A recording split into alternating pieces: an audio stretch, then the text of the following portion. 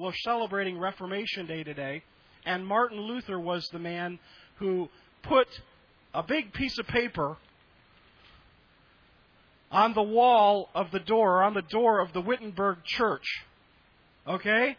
It was actually bigger than this. You can see pictures of it if you want to go on the internet. It's kind of interesting.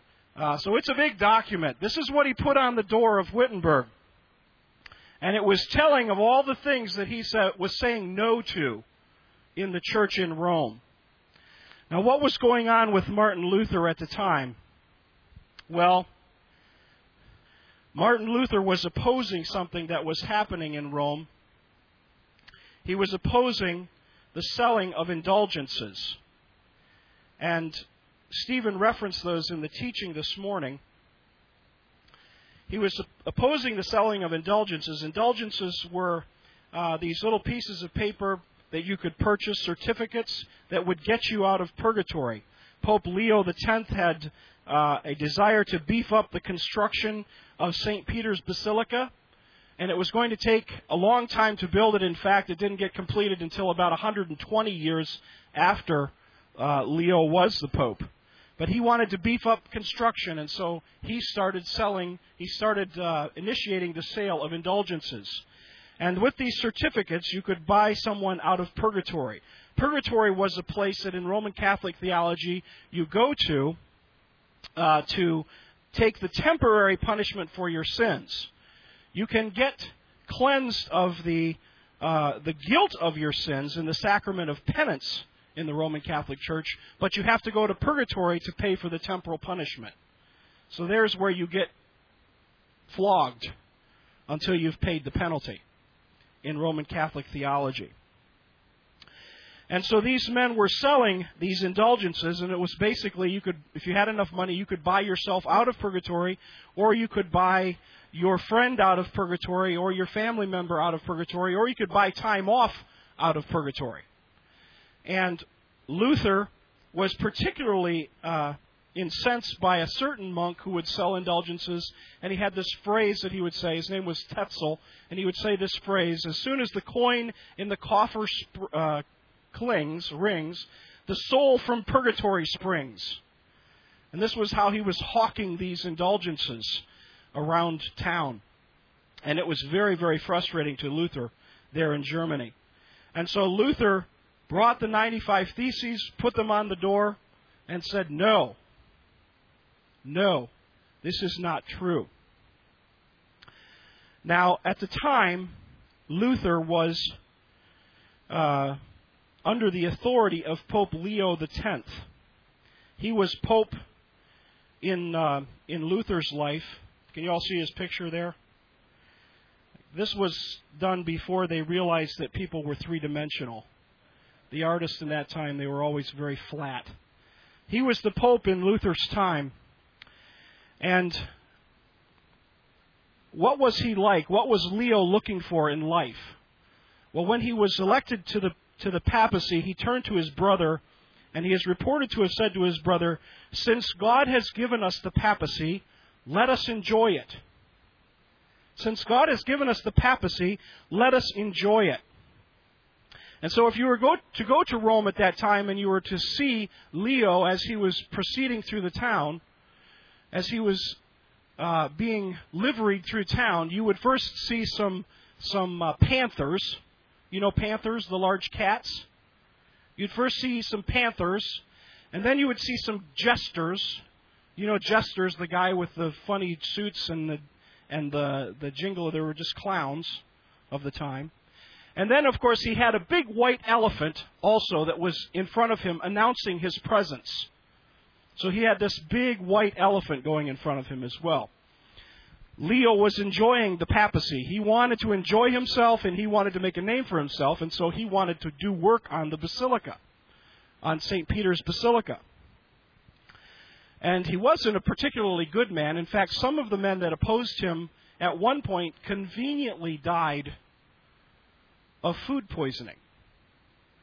Very, very conveniently died of food poisoning. Pope Leo wasn't looking for what Martin Luther was looking for. Martin Luther wasn't looking for a white elephant parade. He was looking for something more important than a basilica, than another big building. Luther was looking for something, and he was looking, I believe, for the same thing that Abraham was looking for in our scripture lesson this morning. So take your Bibles and turn to Hebrews chapter 11. Hebrews chapter 11, starting at verse 8.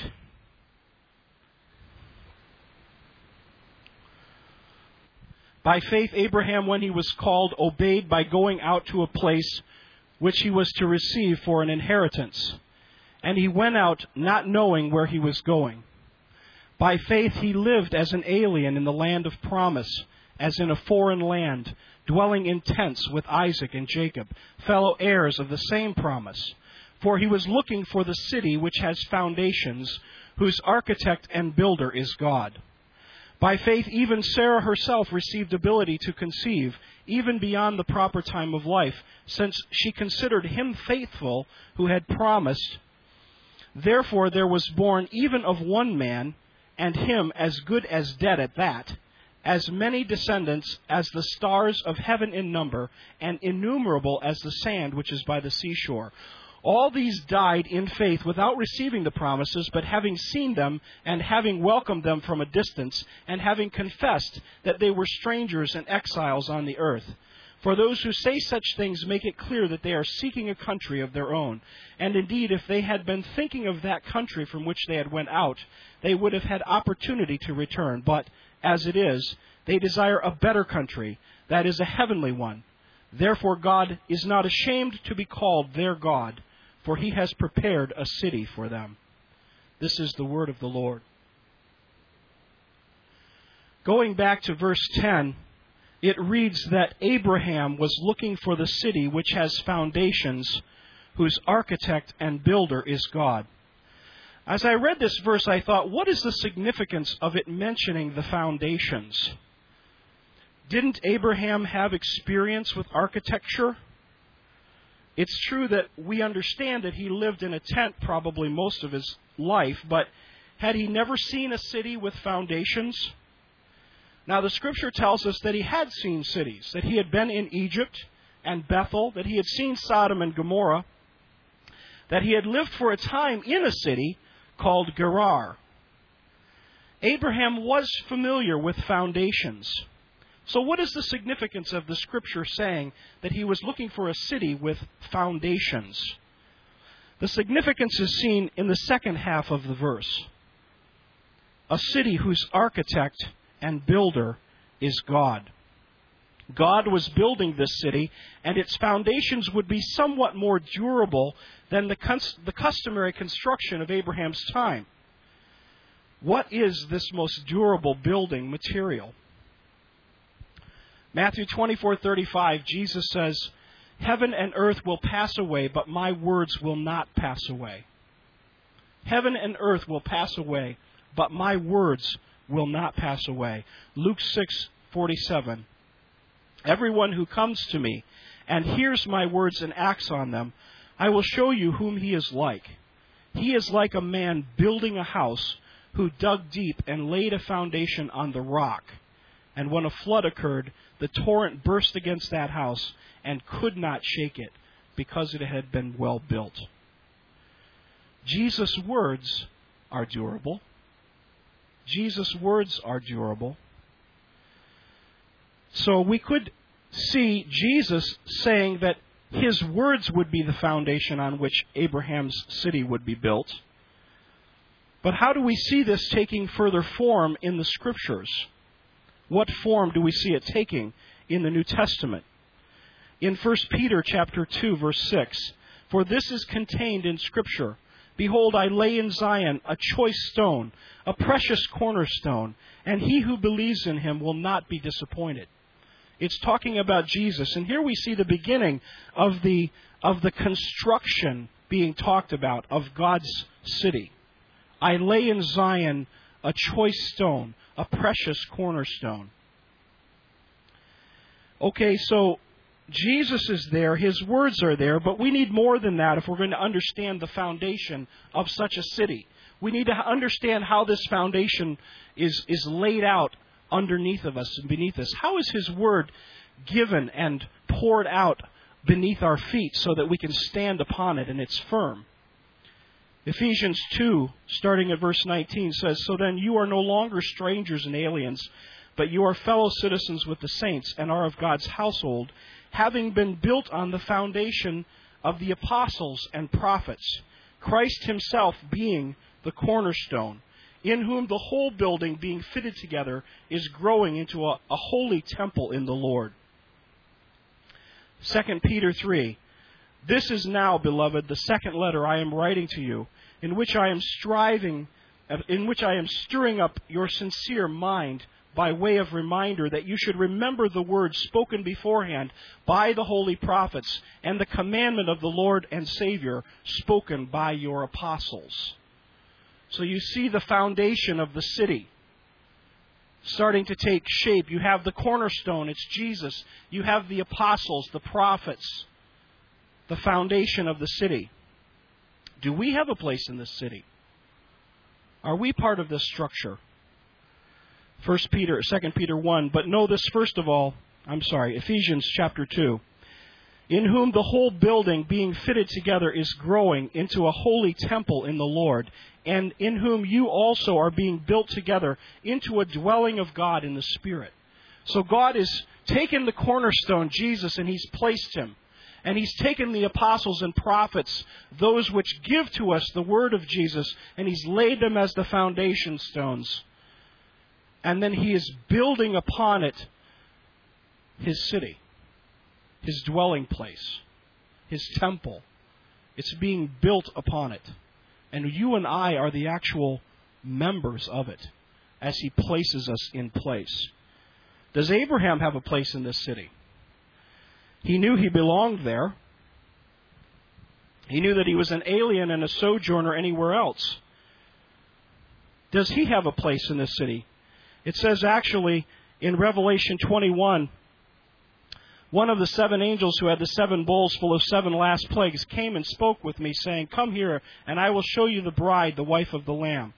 And he carried me away in the Spirit to a great and high mountain, and he showed me the holy city Jerusalem coming down out of heaven from God. Now, do you see the connection between verse 9 and verse 10? "Come away with me, and I will show you the bride, the wife of the Lamb." Who is the bride, the wife of the Lamb? Loud. The church is the bride, the wife of the Lamb. "And he took me away in the Spirit to a great and high mountain, and he showed me the holy city, Jerusalem, coming down out of heaven from God." Come and see the bride, the wife of the Lamb. He took me away and He showed me the holy city. Do you see the connection? What's coming down out of heaven? It is the city of God. It is the church that He has built, coming down out of heaven, being shown to John. And what does it say about this church coming down, this city coming down out of heaven? It says that it had a great wall and 12 gates, and at the gates 12 angels, and the names written on the 12 gates, which were the names of the 12 tribes of the son of Israel. And it had 12 foundation stones. And whose names were written on the 12 foundation stones of the city? Do you remember? The apostles. The apostles' names were written on the 12 foundation stones. Abraham. These were his spiritual children. The city coming down out of heaven. The church that he was seeing. John was seeing at that time. This was the church. This was the city of God that Abraham was looking for. These were the foundations that Abraham was looking for. Foundations that had been laid by God. What was Abraham looking for? A city whose builder and architect was God, and whose foundation had to be specially recognized because it was a foundation unlike any other. Abraham was looking for the holy city of God, Mount Zion, the New Jerusalem, the bride, the wife of the Lamb, the general assembly and church of the firstborn who are enrolled in heaven, the city with a foundation consisting of the words of Christ as delivered by His apostles. This is what Abraham was looking for. What was Martin Luther looking for? What was Martin Luther looking for? Abraham left everything to find this city, and all he saw of it was a promise. Now, he did see it. Jesus said, Abraham lived to see my day, but he was talking about the resurrection at the time and the eternal life given to God's children. But what was Abraham looking for as he was sojourning on this earth and he was going from place to place, and as he stood in the promised land, what was he looking for? What had he left behind as he was looking for the city of God? He had left behind his family. He had left behind his country. He left everything to find the city of God. What did Martin Luther leave? Do you ever think about that? Do you think he had a comfortable position? Was he chairman of the theology department? I think, or something like that. He had a very, very nice position. And what he ended up doing was cutting ties with everyone. He left his friends. He left convenience. He left safety. He left comfort, just like Abraham did, because he was looking for the same thing that Abraham was looking for. He was looking for the real church. He was looking for vitality, not the imitation vitality of the papal pomp that he had seen so many times. Luther knew that the foundations of the Roman Church were not even as strong as the stone that was under the basilica. In fact, they were worse than that. They were foundations of sand. And he knew that it wouldn't hold, and that the church was falling, because it was being built on men who were deceived and ambitious, men who had forsaken the teaching of Christ as given through the apostles. Luther wanted a church where the members knew the Word of God, making them alive by the power of the Holy Spirit. Luther understood the words of John 6:63, where Jesus said, "It is the Spirit who gives life. The flesh profits nothing. The words that I have spoken to you are spirit and are life." Luther understood that. And he didn't see it in Rome. And so he left everything. And he made his declaration. He put his foot down. He said, this is where it stops. Well, that's Abraham and that's Luther. But what about today? What are you looking for? What am I looking for? What should our pursuit of God be like? What should it look like? What should it feel like? Well, we look at Abraham and we say, yeah, it was tough for him, but, he was before Jesus' incarnation, and so we can understand the story of his struggles while he was looking for the promise. And then we can think about Martin Luther and we can say, yeah, well, he was after the incarnation and the establishment of the church, but it was an unenlightened time and they didn't have satellite TV. So we could understand that he would have a tough time in what he was doing, right? But what about us today? What are we looking for? What does it look like? What is our story? What is your story? I'm going to tell you my story for a minute. I was born in Michigan, and my parents attended a Wesleyan church where they took me to church from my infancy. When I was about 11 years old, I started to understand God, eternity, judgment. And I went to my mother and I fearfully told her of my worries. And she said, let's pray. And it was at that time I believed on Christ. That was my first confession of faith at about 11 years old, where I said, okay, God, I want you. I understand enough to know that I want you.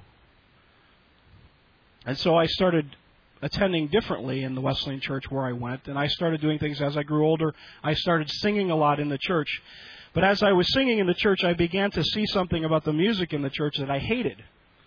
And so I couldn't stand it. It was all about performing and, canned music and everybody standing up and singing and everybody patting you on the back, and it was very contrived and very proud kind of a presentation.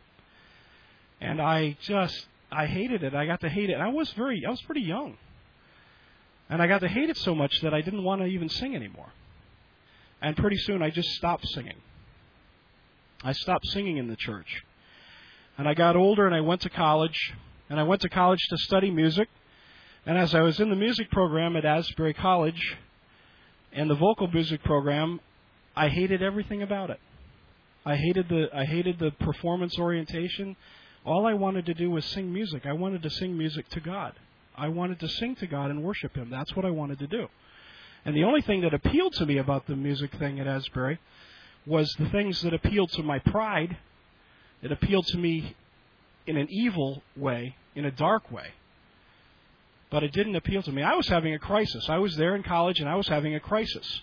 And from a young age, I had appreciated God's Word. From a very young age, I had appreciated God's Word. And I had thought about being a pastor, even when I was very young. And at a certain crisis time in college, I was alone. I was in the chapel, and I was reading the Scripture, and I was convinced that I was to be a pastor and that I should follow God in that vocation. So I changed my major. I started studying theology. I still did some music stuff. I got married. That was great. Told my wife recently, that was the thing about college I really look at and say, yes, all right.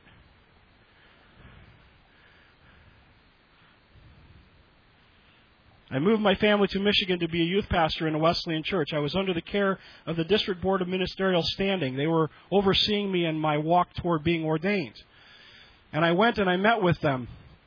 And I had a disagreement with one of the major tenets that the Wesleyan church is built on, their theology of entire sanctification. And I told them, I don't believe in this. And you know what? They didn't care. They didn't care. I was looking for vitality, and they didn't care. So I left. I moved my family to Cincinnati. We started attending a Vineyard church. I was looking for vitality. I heard that the Vineyard churches had vitality. I worked in the Vineyard church there in Cincinnati with a pastor who's kind of famous in church growth stuff now, and he's planting a church now, I think, in Florida. I worked in that church and planted a church out of that church in Toledo. And over a course of 10 years, I worked in the vineyard. And God was working on me through that time. But especially toward the end, He really started working on me. And I started recognizing that what the vineyard proposed was vitality, wasn't vital at all. It was contrived. I'm not saying entirely, but most all of it was contrived.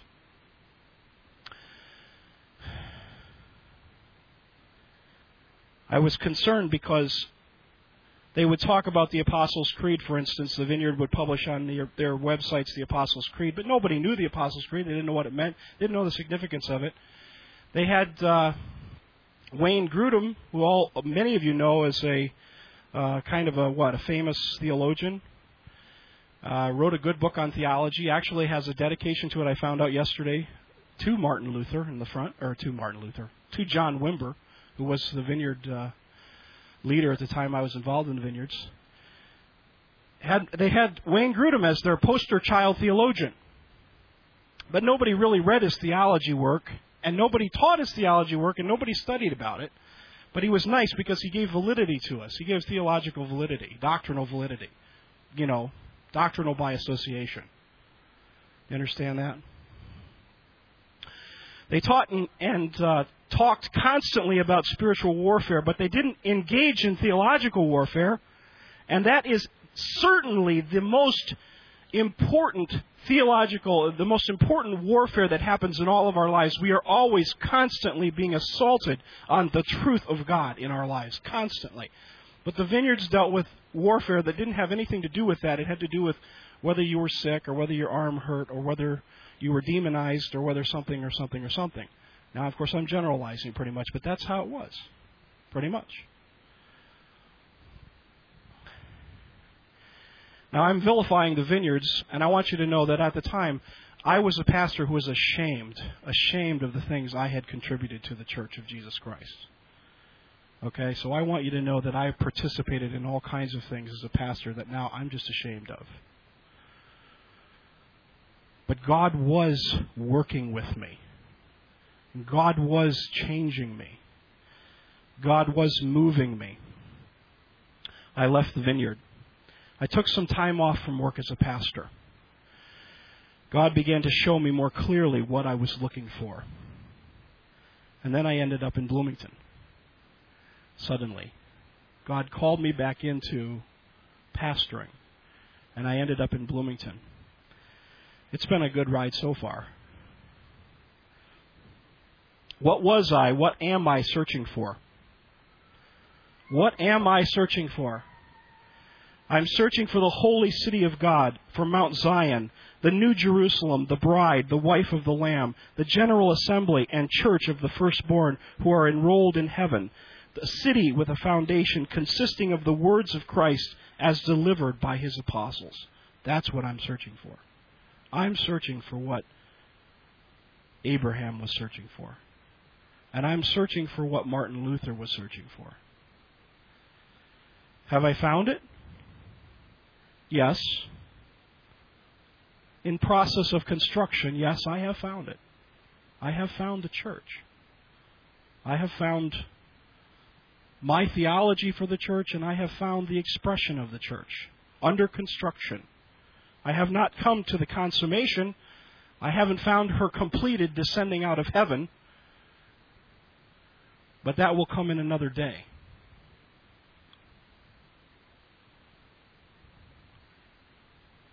How can I describe the last 30 years of my life? Well, it's as if God has been busy posting his theses on my heart, wicked as it is.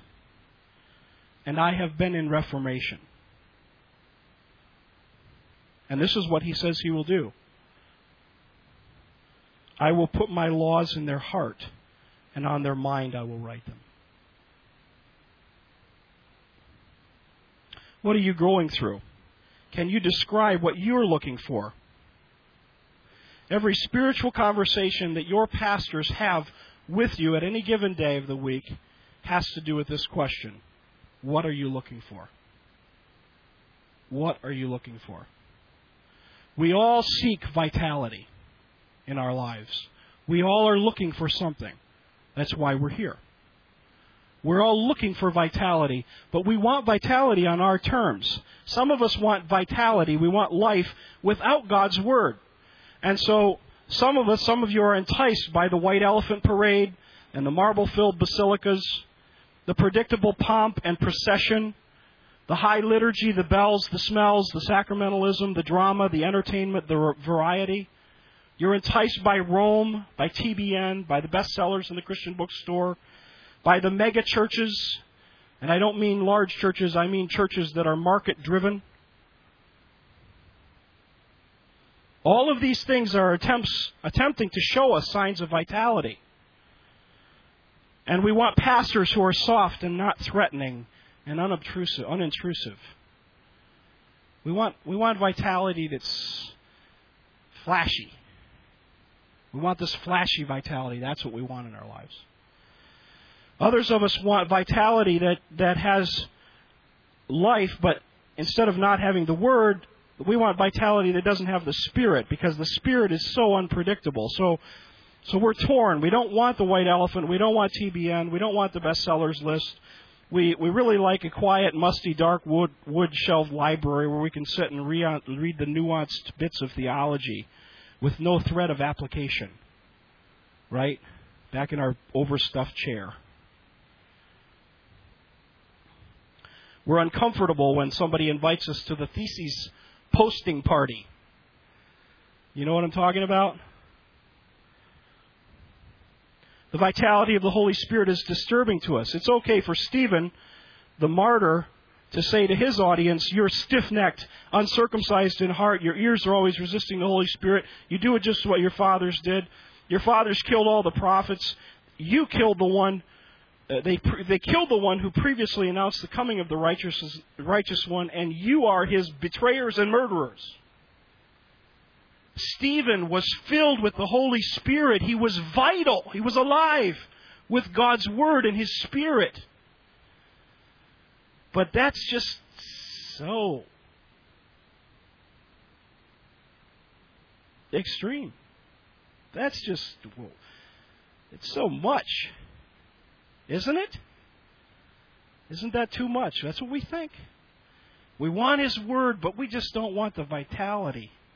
Because that's too much. We want to be part of a nice reformation. A reformation where no one's feelings get hurt and everybody feels good about themselves at the end of the day.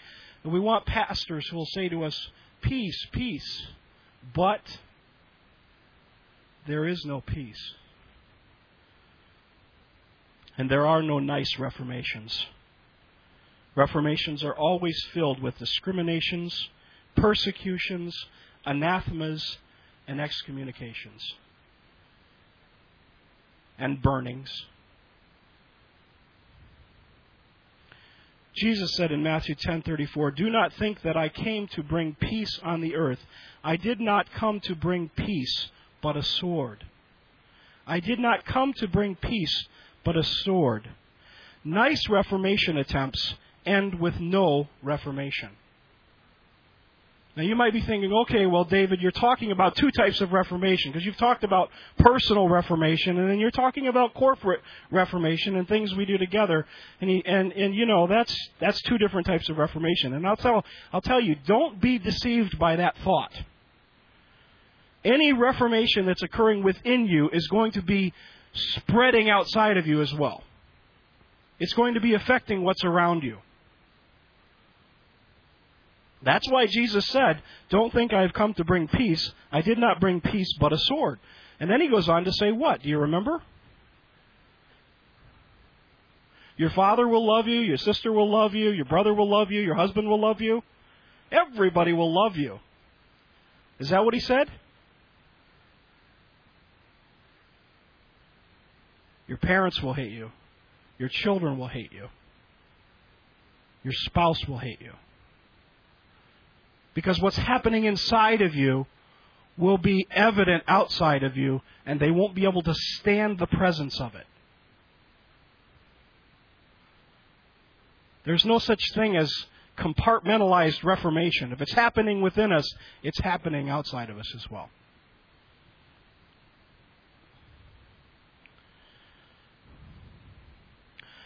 We must see the meaning of John 6:63. It is the Spirit who gives life. The flesh profits nothing. The words that I have spoken to you are spirit and are life. Jesus said, the words that I have spoken to you are spirit and are life. The words, the spirit, the vitality. We talk about the Reformation. We talk about what was reclaimed. We have it on our bulletin, in the front of our bulletin. We have it on our website. But do we have it in our hearts? Do we understand the vitality of the Spirit and the Word in our hearts? What are you looking for? What city are you looking for? What have you paid? What price have you paid to find that city? What price do you pay in your high school classroom? What price do you pay in your college classroom? What price do you pay on the panels that you serve in school? What price do you pay with your families? What price do you pay at work? Luther paid a price. Abraham paid a price for the vitality of the church, for finding the city of God. What price do we pay? And what are you finding? What are you seeking? What are you finding? I want to close this morning with a quote from Augustine, from his work, The City of God, concerning the church.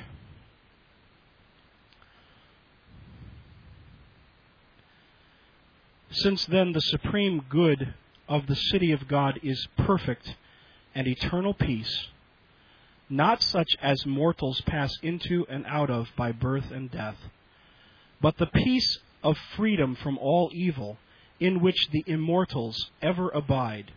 Who can deny that that future life is most blessed, or that in comparison with it this life, which now we live, is most wretched, be it filled with all blessings of body and soul and external things? And yet if any man uses this life with a reference to that other, which he ardently loves and confidently hopes for, he may well be called even now blessed, though not in reality so much as in hope. But the actual possession of the happiness of this life, without the hope of what is beyond, is but a false happiness and profound misery. For the true blessings of the soul are not now enjoyed, for that is no true wisdom which does not direct all its prudent observations, its manly actions, its virtuous self-restraint, and just arrangements, to that end in which God shall be all and all, in a secure eternity and perfect peace in the heavenly city. Let's pray.